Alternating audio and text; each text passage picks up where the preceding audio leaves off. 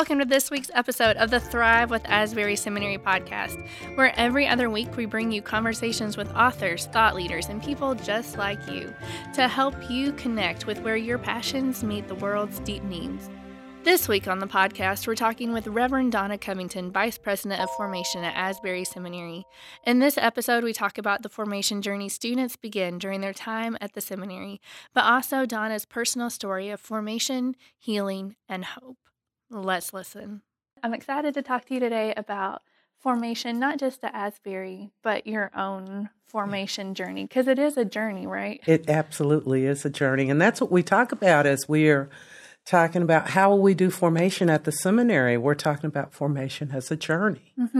It starts and it never ends. I want to start when you were a little girl and how you got into becoming who you are now. Yeah. And as I was researching for this interview, I read that somebody had told you girls didn't do science. Yeah. But you have 2 degrees. I do. In chemistry. That's right. Why did you decide to pursue this, and how? Because I would imagine it was hard to overcome that voice that was like, you can't do this. Yeah, it's really interesting for me. So growing up, I grew up in Lexington. I grew up in a segregated Lexington. Really? So I grew up in the 60s where there was kind of the African-American part of town and the other part of town. Oh my gosh, and growing up, it was a community.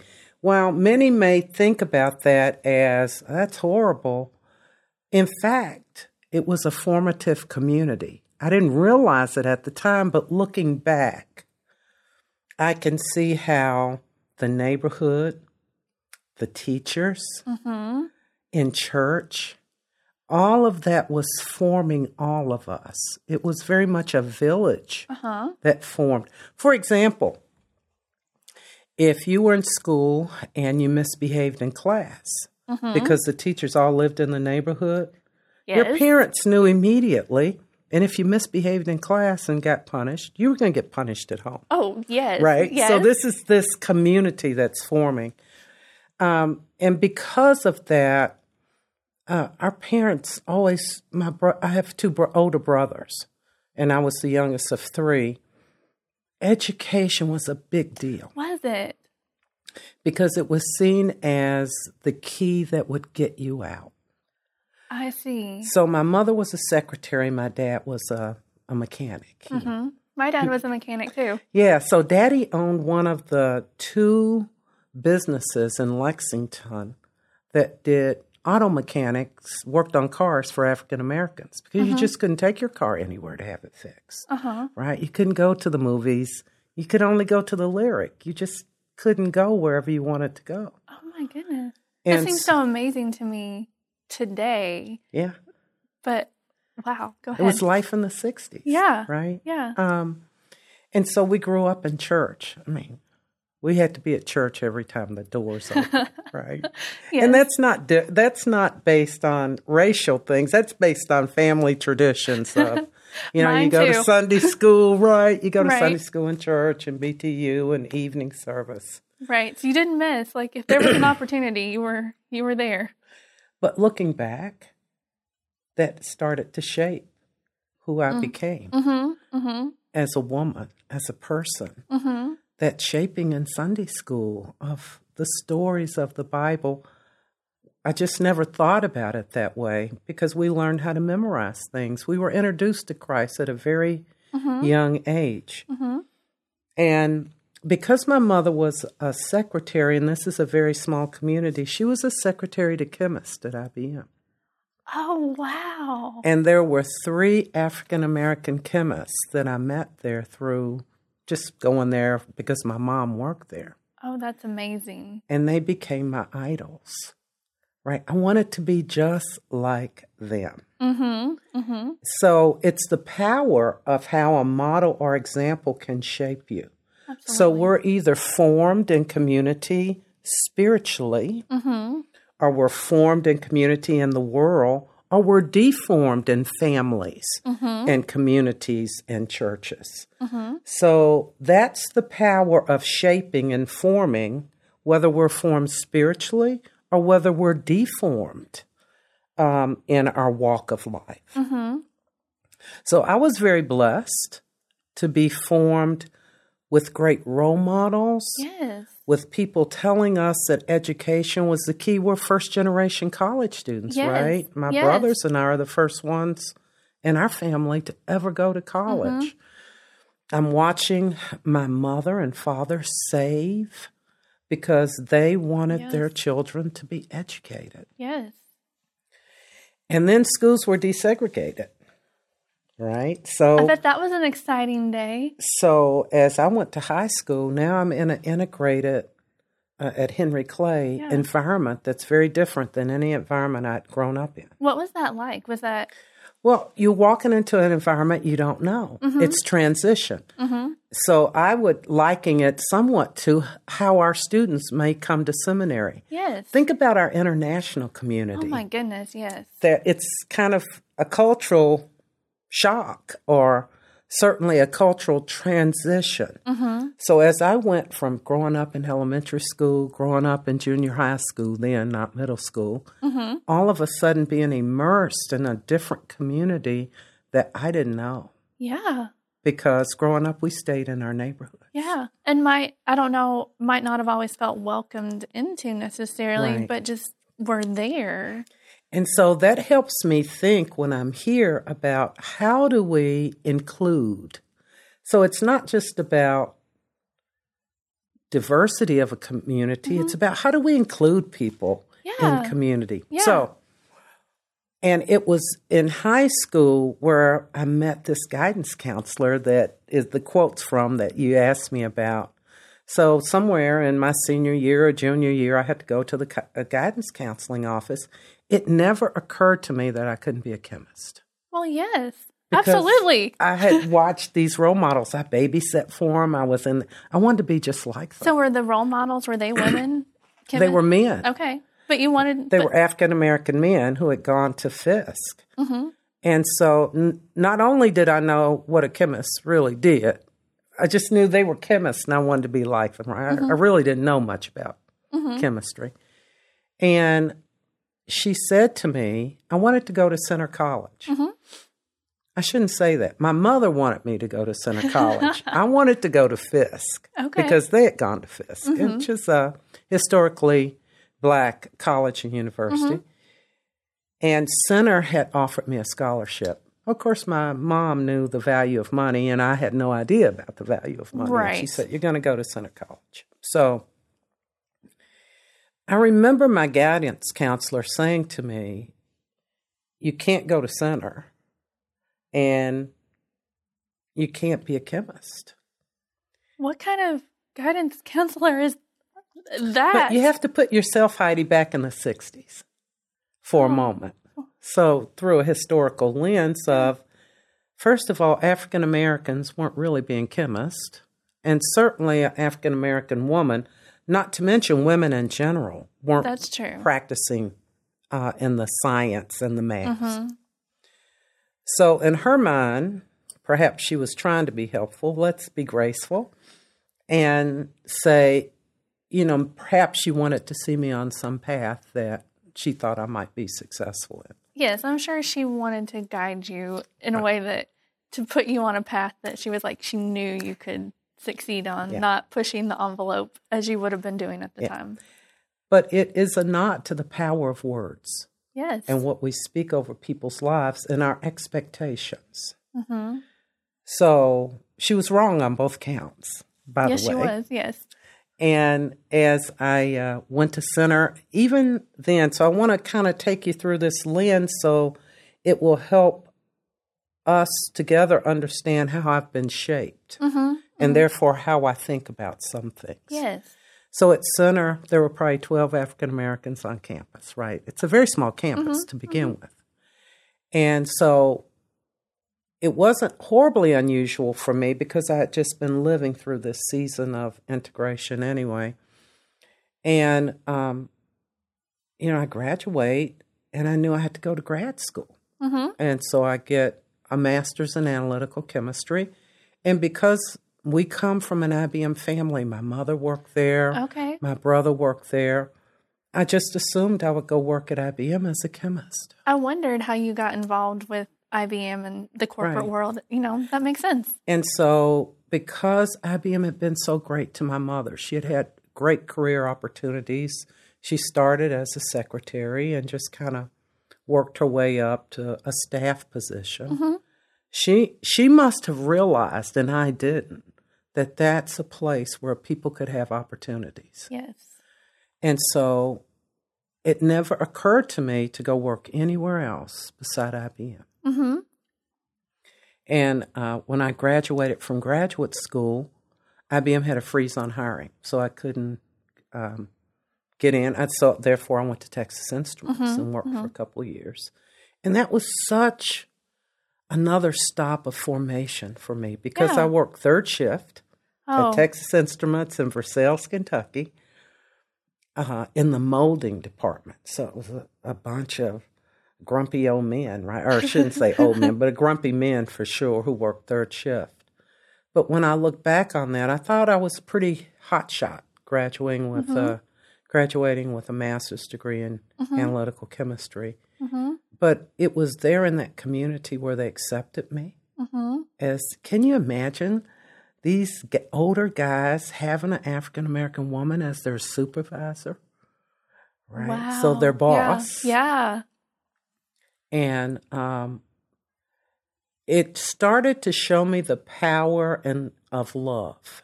Yeah. And how that can either form us or deform us. And so I'll never forget that community as being so welcoming in Versailles, Kentucky, of all places. Yeah. But my mother insisted that I work for IBM, and so as soon as they opened, I was hired as a chemist there. Yeah, so your first job at IBM was a chemist. Yeah. So I don't know what a chemist at IBM would do. So what did you do? So if you recall, and you may not be able to, there was such a thing called typewriters. Oh, yes. Yeah? Yes. And we formulated the ink for the ribbons. Cool. Yeah. And formulated liftoff tapes. Cool. So that's what chemists did that. Chemists set up the processes for manufacturing inks. We did a lot of competitive analysis, so understanding what our competition was doing, what sort of pigments they were using, that sort of thing.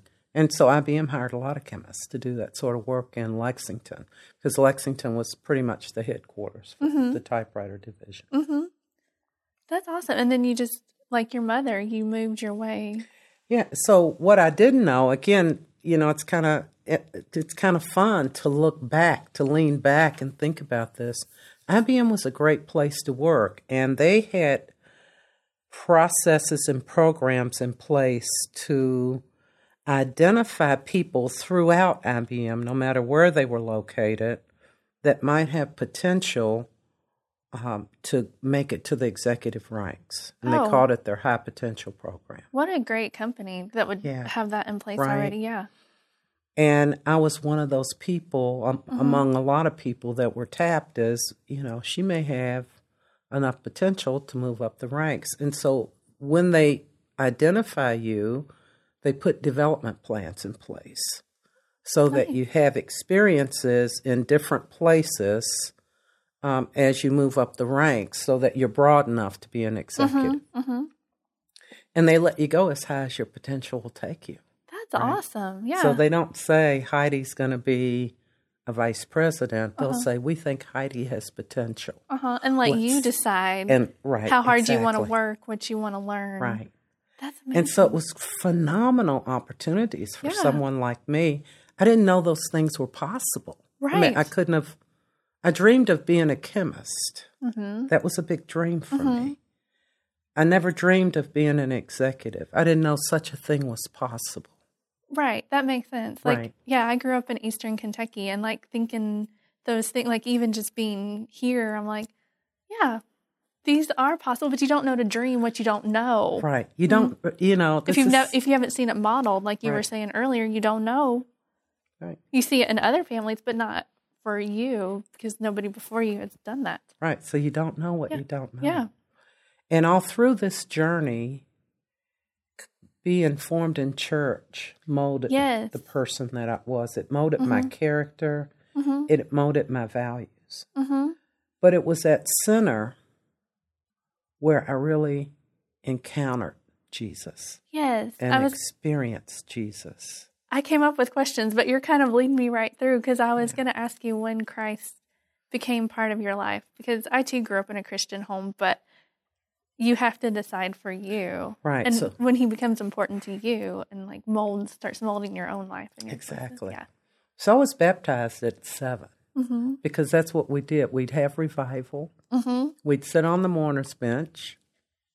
And at the end of revival, you were expected to go forth in a Baptist church and make a profession of your faith in baptism. And of course, we all did that. Yes. But I didn't realize what that meant. My eyes were opened. I've never been the same since that day. Another student, Melanie Davis, I'll never forget her, shared the gospel with me and the love of Christ. And it's like the light bulbs went off. Yes. And I understood in a way that I'd never understood before. Mm-hmm. Mm-hmm. But I would like to think that all of those Sunday school lessons and the Bible stories and being raised in church all help culminate my understanding of being drawn to who Jesus is and his love. Mm-hmm. And it was at that point at Center where my life just changed dramatically. Yeah. How so? Well, what I desired, I had a love for Scripture that I'd never experienced before. Mm-hmm. The Lord filled me with the Holy Spirit. Growing up in a Baptist church, you just didn't talk about that stuff, right? Right. I didn't even know what it meant. I didn't know what Pentecost was. I had no biblical understanding of what was happening to me. Right. But that's how I know. That's how I know that the Holy Spirit will lead us. Because I experienced that in my own formation. Of no one was sitting there teaching me. And there's nothing wrong with teaching. We want to teach. Right. We want to take Absolutely. people on a journey. But I'd like to think that the Lord was forming me, as he does everyone, for the journey he's going to put us on. He knows. Certainly he knows. The Bible tells us our stories have been written. Yes. Psalm 139. Yes. How we live them out is something different. Yes. And so he knows his plans and his purposes for our lives. The question is, will we be obedient and submit to the good things that God has planned for us? So that's where I encountered Christ and encountered the Holy Spirit in a way that I'd never seen before. Yeah. And that led me to 4 different experiences, as you can imagine, than growing up as in a Baptist church as a young girl. Yeah. So then you kept working at IBM. But how did, going into that, knowing Christ, how did that kind of, because you're aware of things, how did you see Christ shaping you during those years? So I was married in graduate school. And so now we're starting a family in addition to starting a career. And again, in my mind, being hired as a chemist was a phenomenal thing. But now we're starting to shape ourselves in a church community locally that starts a different shaping as married and family and all of those it's totally things. Different, yeah. And it was that shaping, I think, that started to shape who I was in the workplace. So I wasn't sitting there saying, I want a promotion or I want a raise. I didn't know those things were possible. Really? I didn't. Yeah. I mean, how would you know? Right, exactly. But I remember hearing the Lord speak to me about giving. And it wasn't giving to get. It was, I want to teach you principles of sowing and reaping. And I think part of my career, and maybe perhaps just how I'm built, is the fun of seeing other people increase their capacity or be developed to more. Yeah. And, the interesting principle is the more you develop others, the more you are developed, right? And that started to shape how I worked Right. Right. But you're not going at it with that attitude. It's going to make me better. It's just a genuine, I want to help others. I can remember my first promotion into the executive ranks. I was actually going to see some executives about a guy who worked in my organization who didn't have a college education, but was really smart, was doing phenomenal work. And I knew I'd have to go defend him because they weren't promoting people to these ranks I wanted without college degrees. And in all of that process of getting this guy hired or promoted, I ended up being promoted also. That's awesome. And that was my first promotion into the executive ranks. And again, it was starting to understand, and I see it here at the seminary, the power of teams. The ability to get things done through a team of people as opposed to a siloed view of how to get work done. The work we're doing now in formation for our students, for all of our students, particularly our students who are non-residential. Yes. When I think about that work, I think about the communications. We wouldn't be nearly where we are today without Deb and the whole team in communications. We wouldn't be where we are without the faculty. We wouldn't be where we are without Kevin Bish and the student enrollment and student affairs team. Yes. I mean, Nicole and Jessica and just all the people that are contributing to how will we invest in a formative way for our students. It goes back to the village thing that you were talking about at the beginning. Yeah. And it also goes back to, because I grew up the way I did, you know, some people may call me crazy, and that's okay. Sometimes I call myself crazy because I see the possibilities. So because I've seen God's hand, so this is how I'm formed. Because I've seen God do the impossible in my life, from growing up as that little girl in that little neighborhood on Ohio Street in the early 60s, to being able to travel the world as a global executive. Yeah. I know it's possible. No one can tell me it's not possible. Yeah. So therefore, when I go at work that's been prayed over, that we've heard the voice of God, He will do it. Yes. It's not about my own effort or our own efforts. It's about what does God want to do at Asbury Theological Seminary globally. Yes, absolutely. And how do we get on His agenda? Yes. Because He's doing some great stuff. And He wants to do great things in our life. So because I'm formed that way, I think all things are possible for God's people. Absolutely. Absolutely. And we can do things that we never thought were possible. Yes. Because of it. Yes. So if I'm jumping ahead too far, you can back me up a little bit. But you worked for IBM for many years. 30 years. 30 years. IBM in Lexmark. IBM in Lexmark. And then you decided to start working more with students. What made you decide to do that? Because you were kind of, I mean, you weren't kind of, you were at the top of like. I was. Yeah. Right. Like I was pretty much at the top of my game. Yeah. Right? So at why the give that pinnacle up? of my career. It was hard work, first of all. But during that last year, I felt the call of God on my life. Really? And I didn't know what that was, but it wouldn't let me go. Yeah. So every day, you know, and it started kind of small. Yeah. Then it kept getting louder and louder and louder. And this went on for a year. How did it start? Like, what did you first start hearing or knowing or even in my own prayer time, it's a sense of God's presence in a way that's wasn't normal for me.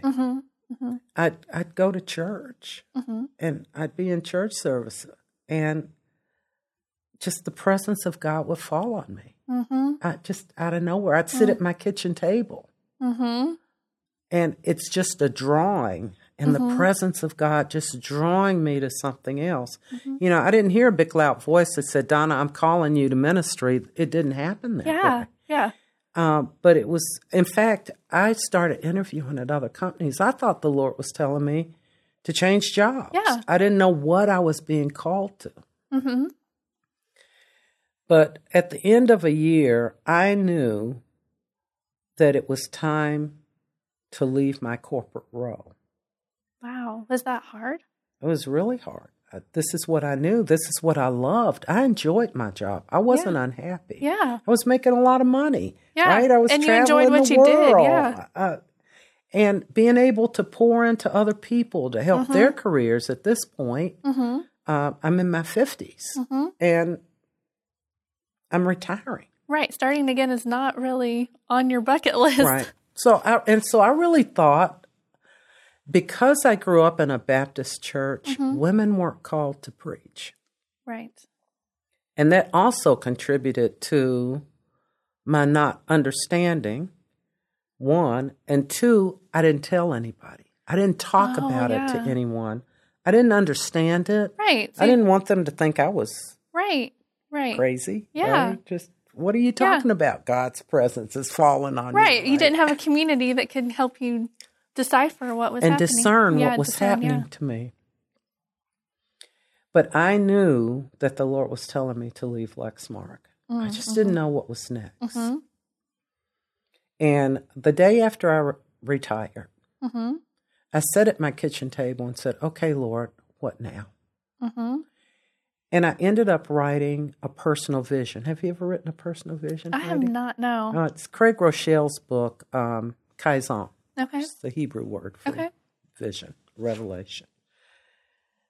And I remember, it's not very long. I still have it. I still use it. And I sat there and wrote that, just kind of that personal vision statement. And it's been my guidepost as I've moved from place to place.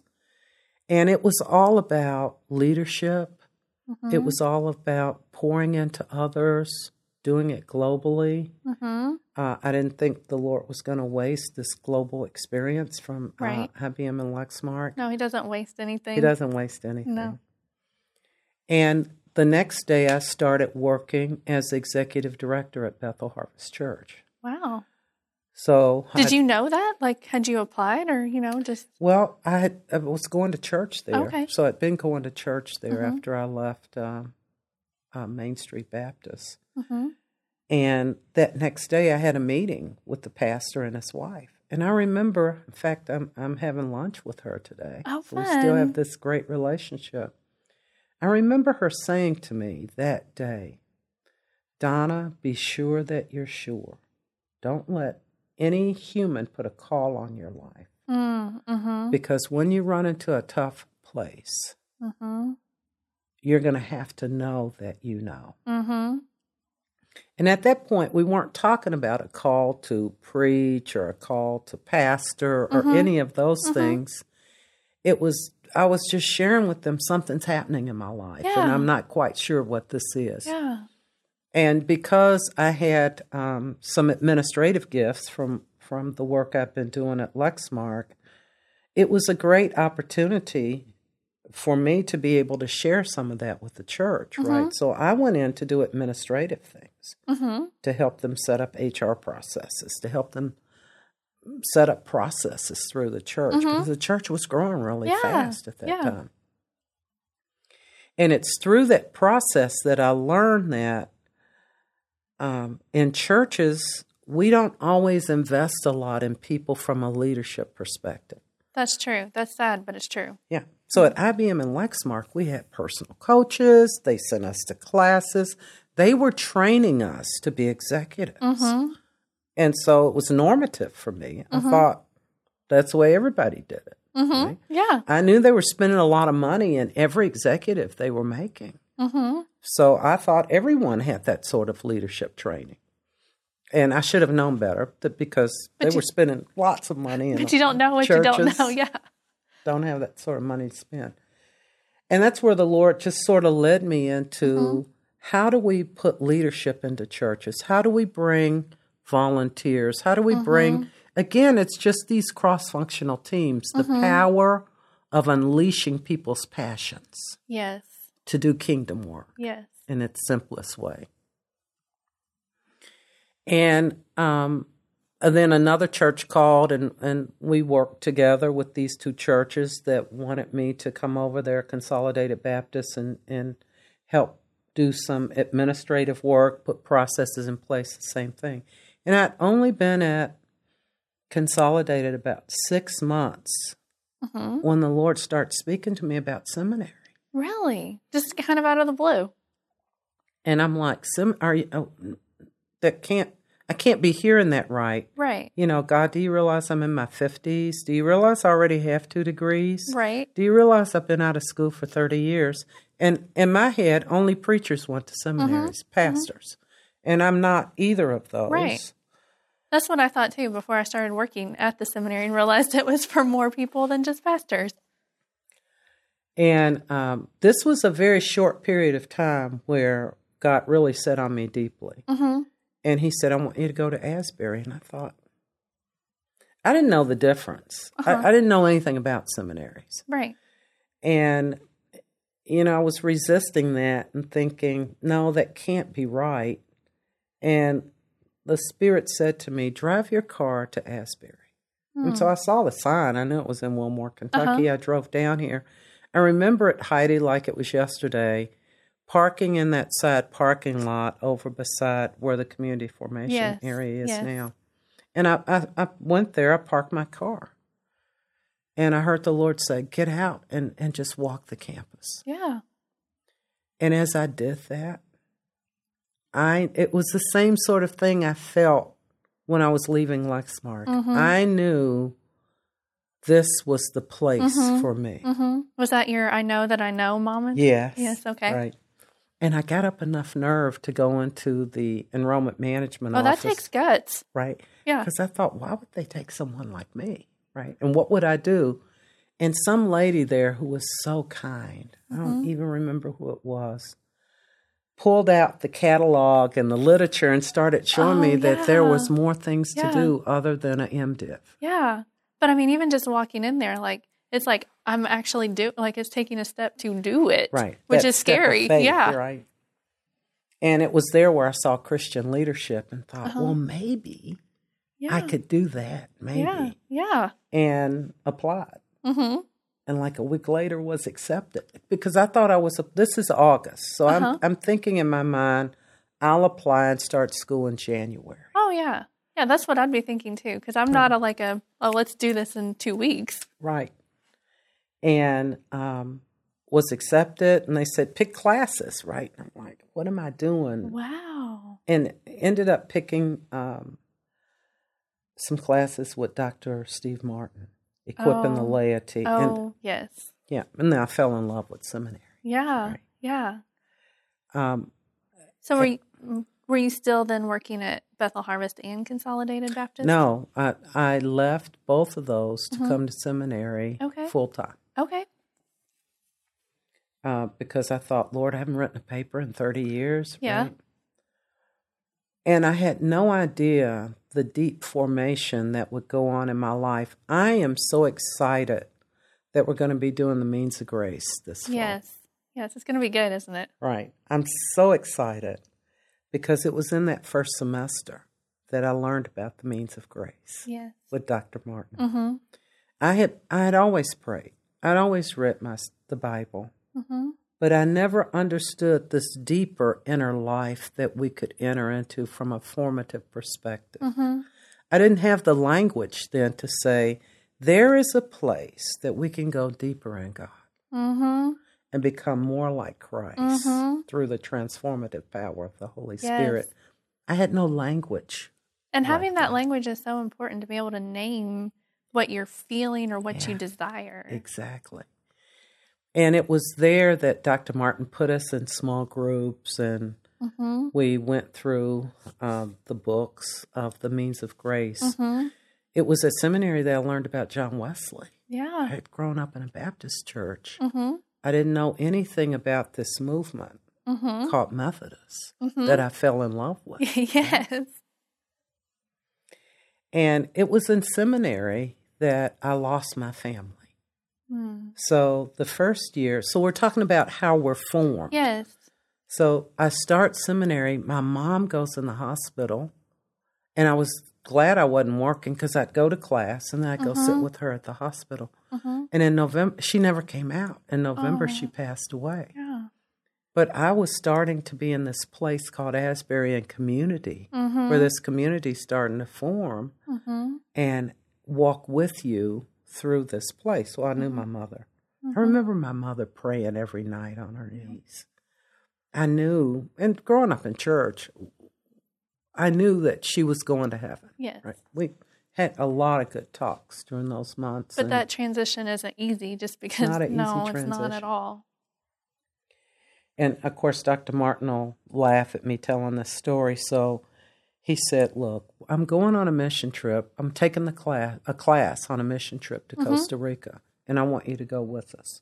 And I'm sure he was sensing that I was in this place, And I went. If Dr. Martin said it was something I should do, certainly I was going to do that. Because I'd been the student in class who sat in the back, who was quiet. Yes. To this day, I'm not sure I even understand how Steve Martin even knew anything about me.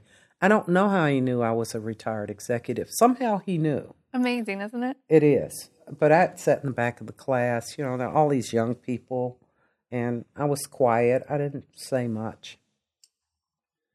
And we get to Costa Rica, and it's probably 20 of us. And we're with the Palomos, who I love. Oh, yes.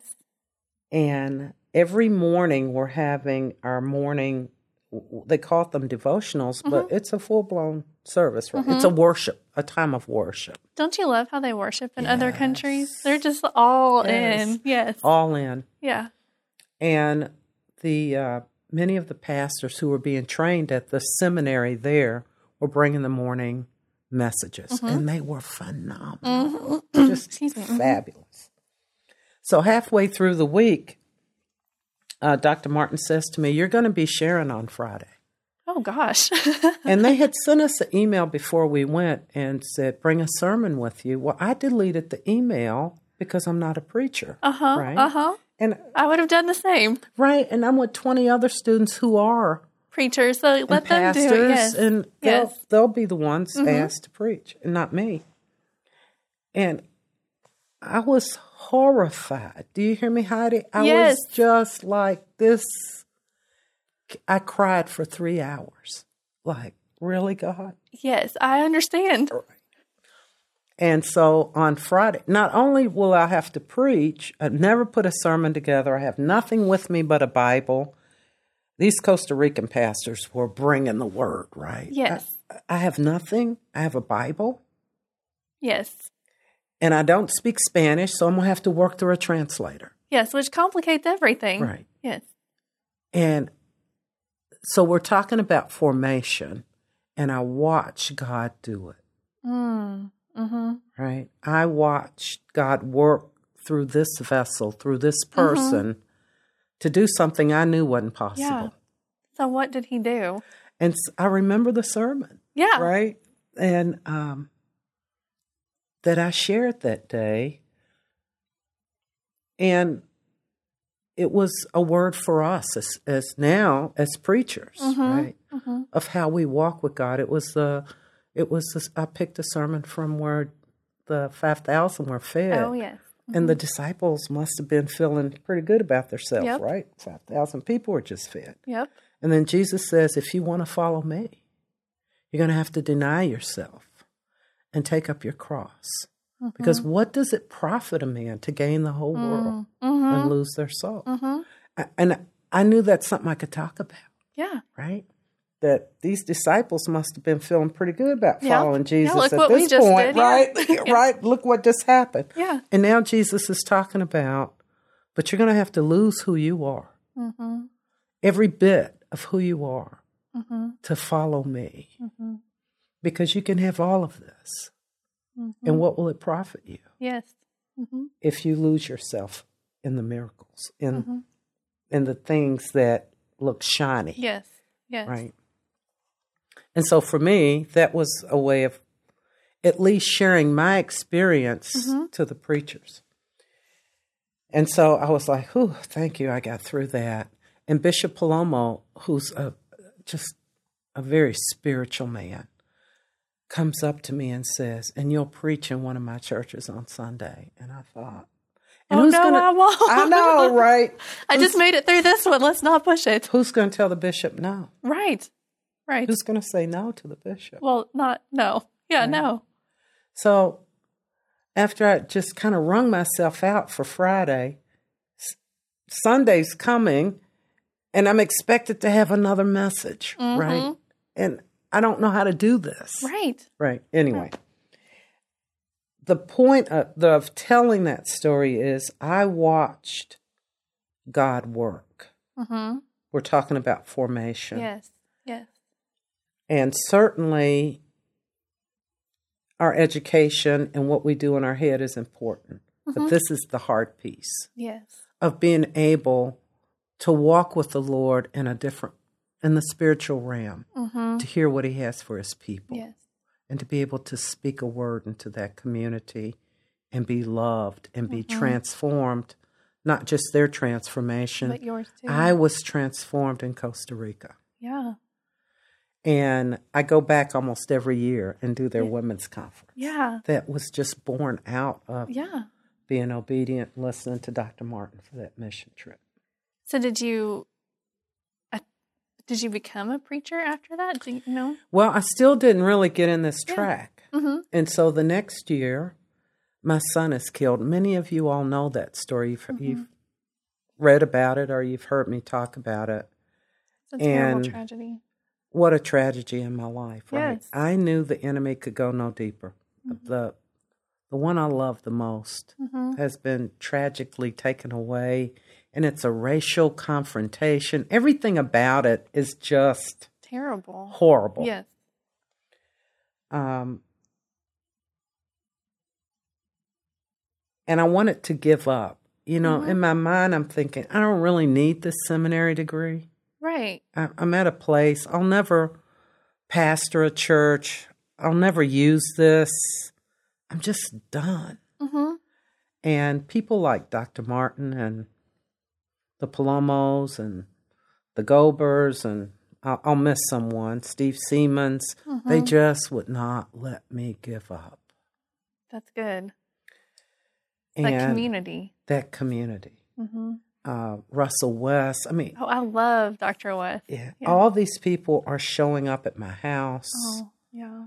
They're at the funeral. I mean, I'm still overwhelmed by it all. But it's in that point that God walked me through. Yeah.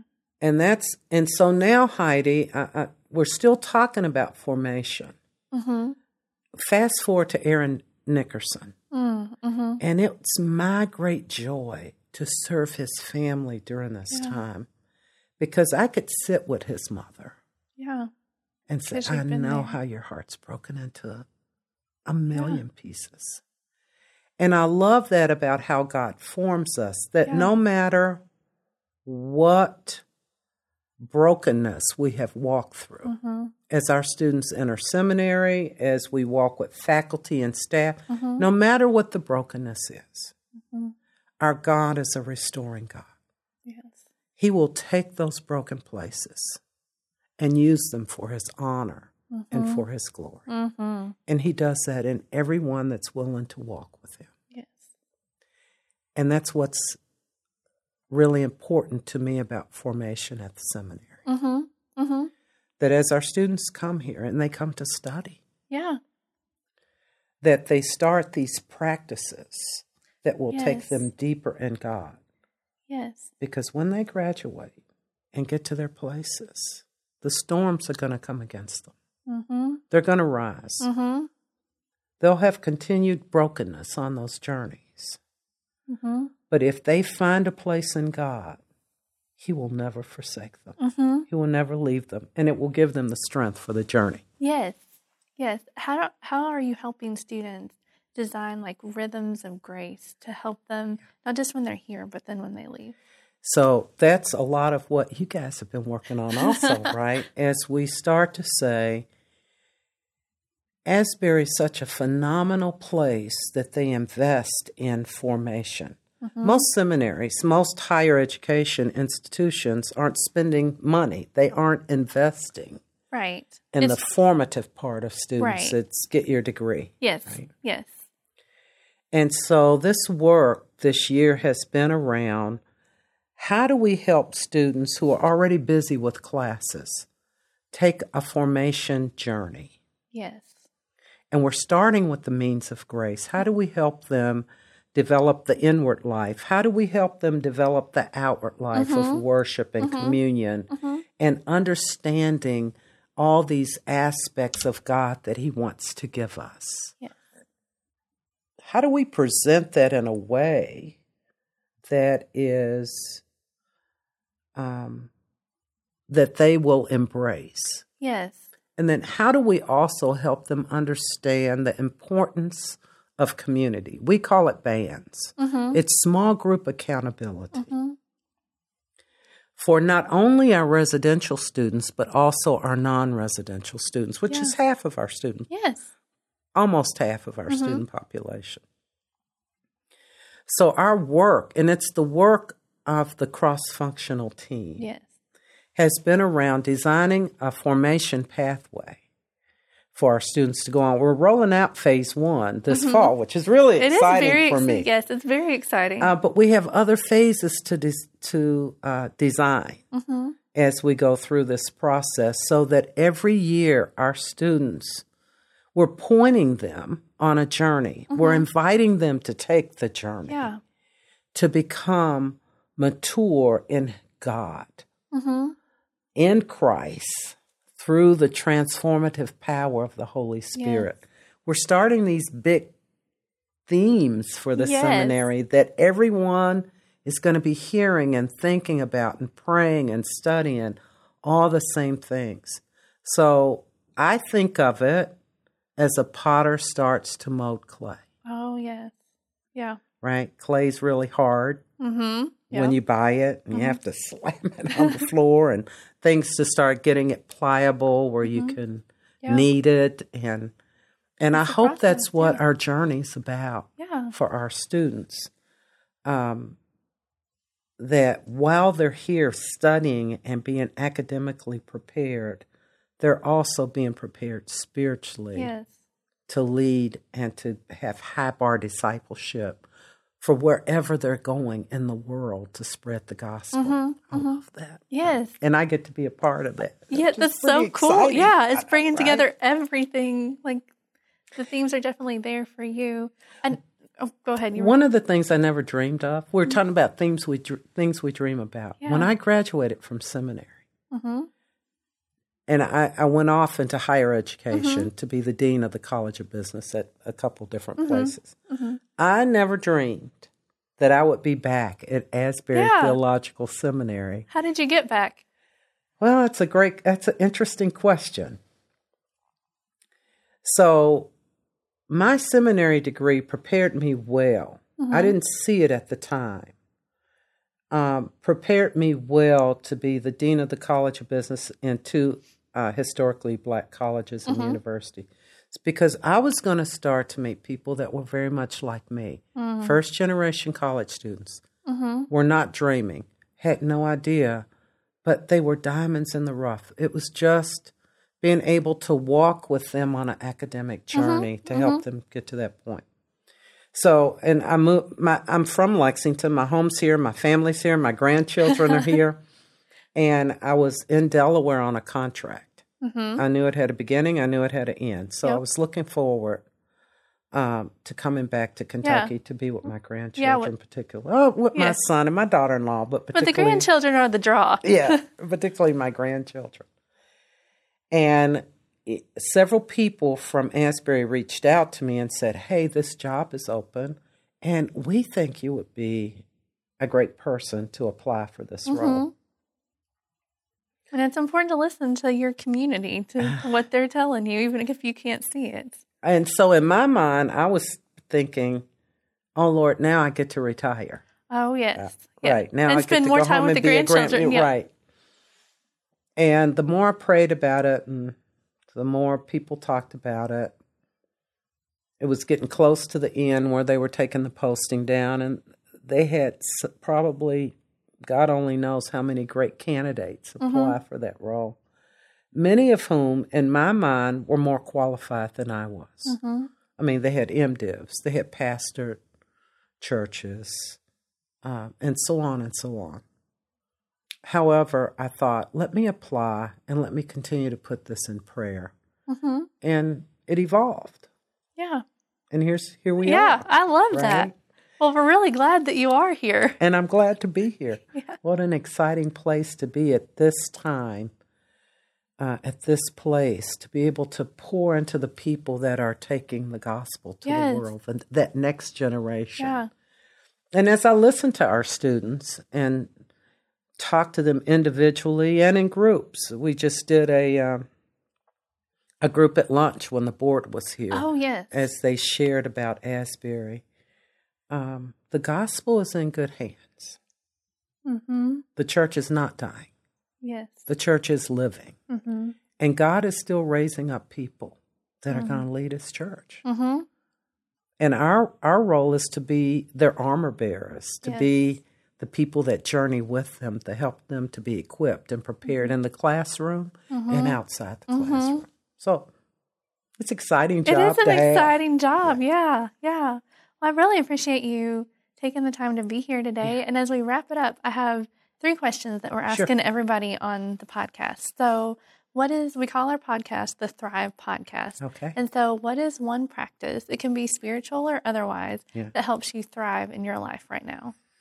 I love the practice of reading a psalm every day, of getting up in the morning and starting my day in many ways, it is our prayer book.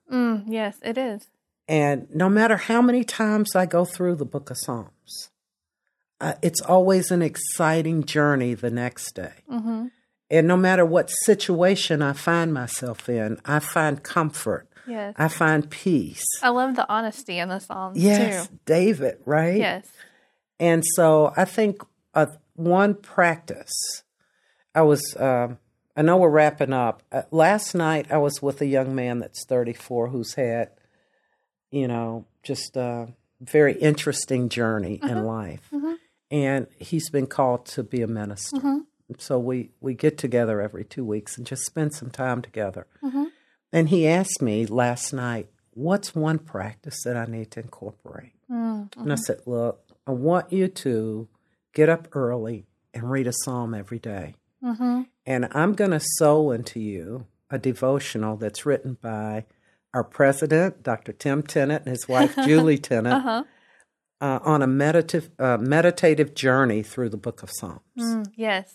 And just start there and watch what God will do. Yeah, that is so good. I love that. What book are you reading right now? Like for fun or for your edification? Well, I don't know, Heidi, if you're like me, but sometimes I get 2 or 3 going at the same time. Yes, I do too. Yep. So I'm reading a book by, I think his name is Evan Howard. It's called A Guide to Spiritual Formation. Dr. Tennant gave me that book early on when I came, and I've read it, and I'm rereading it because I think it's a very good practical guide on how we can practice formation here at the seminary and practice it in our personal lives. So that's one book I'm reading. I just finished reading a book by Dr. Cynthia James called The Anointing, which is phenomenal. And then I've just ordered a book that a guy on the board recommended around how do we reach the new generation who may not do it the way we've all been taught in a traditional sense. And I'm hoping to go on, I am going on vacation, Lord willing, the first week of June. So I'm stacking my books Just now. have a couple more weeks to get there. To read.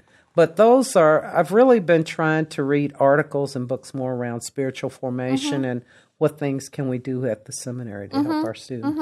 So important. And that's fun reading for me also. Yeah. Reading again for probably just started this, the 6th or 7th time celebration of disciplines as we start to think about moving into this season of the means of grace. Yeah. What's your favorite book of all time? The Bible. That's a good answer. Yeah. The Bible. Yeah. I mean, it's so real. Yeah.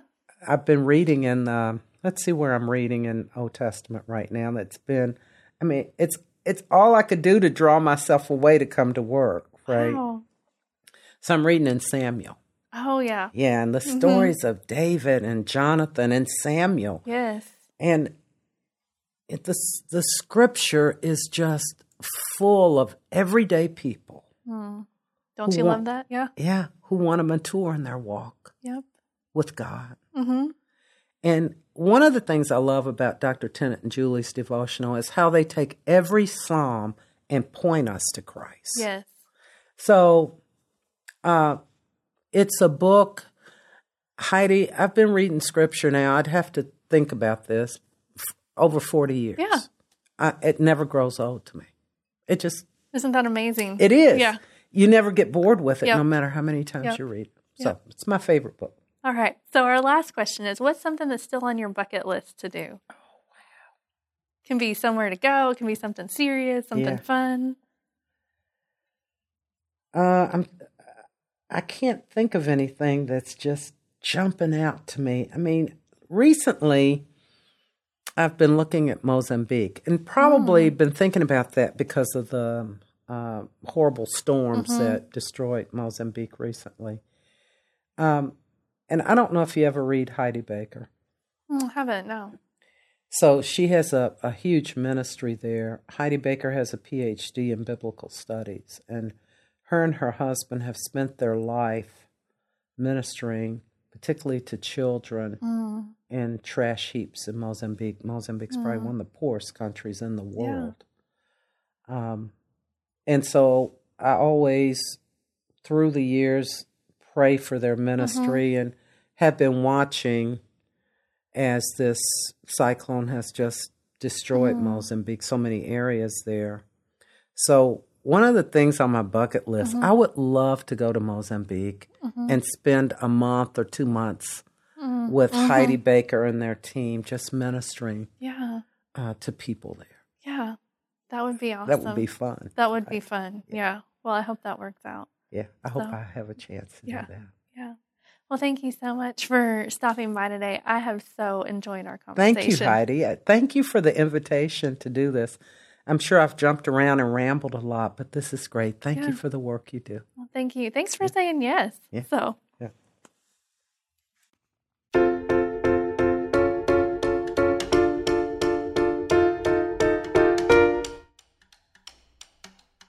Hey y'all, thank you so much for joining me for today's conversation with Reverend Donna Covington.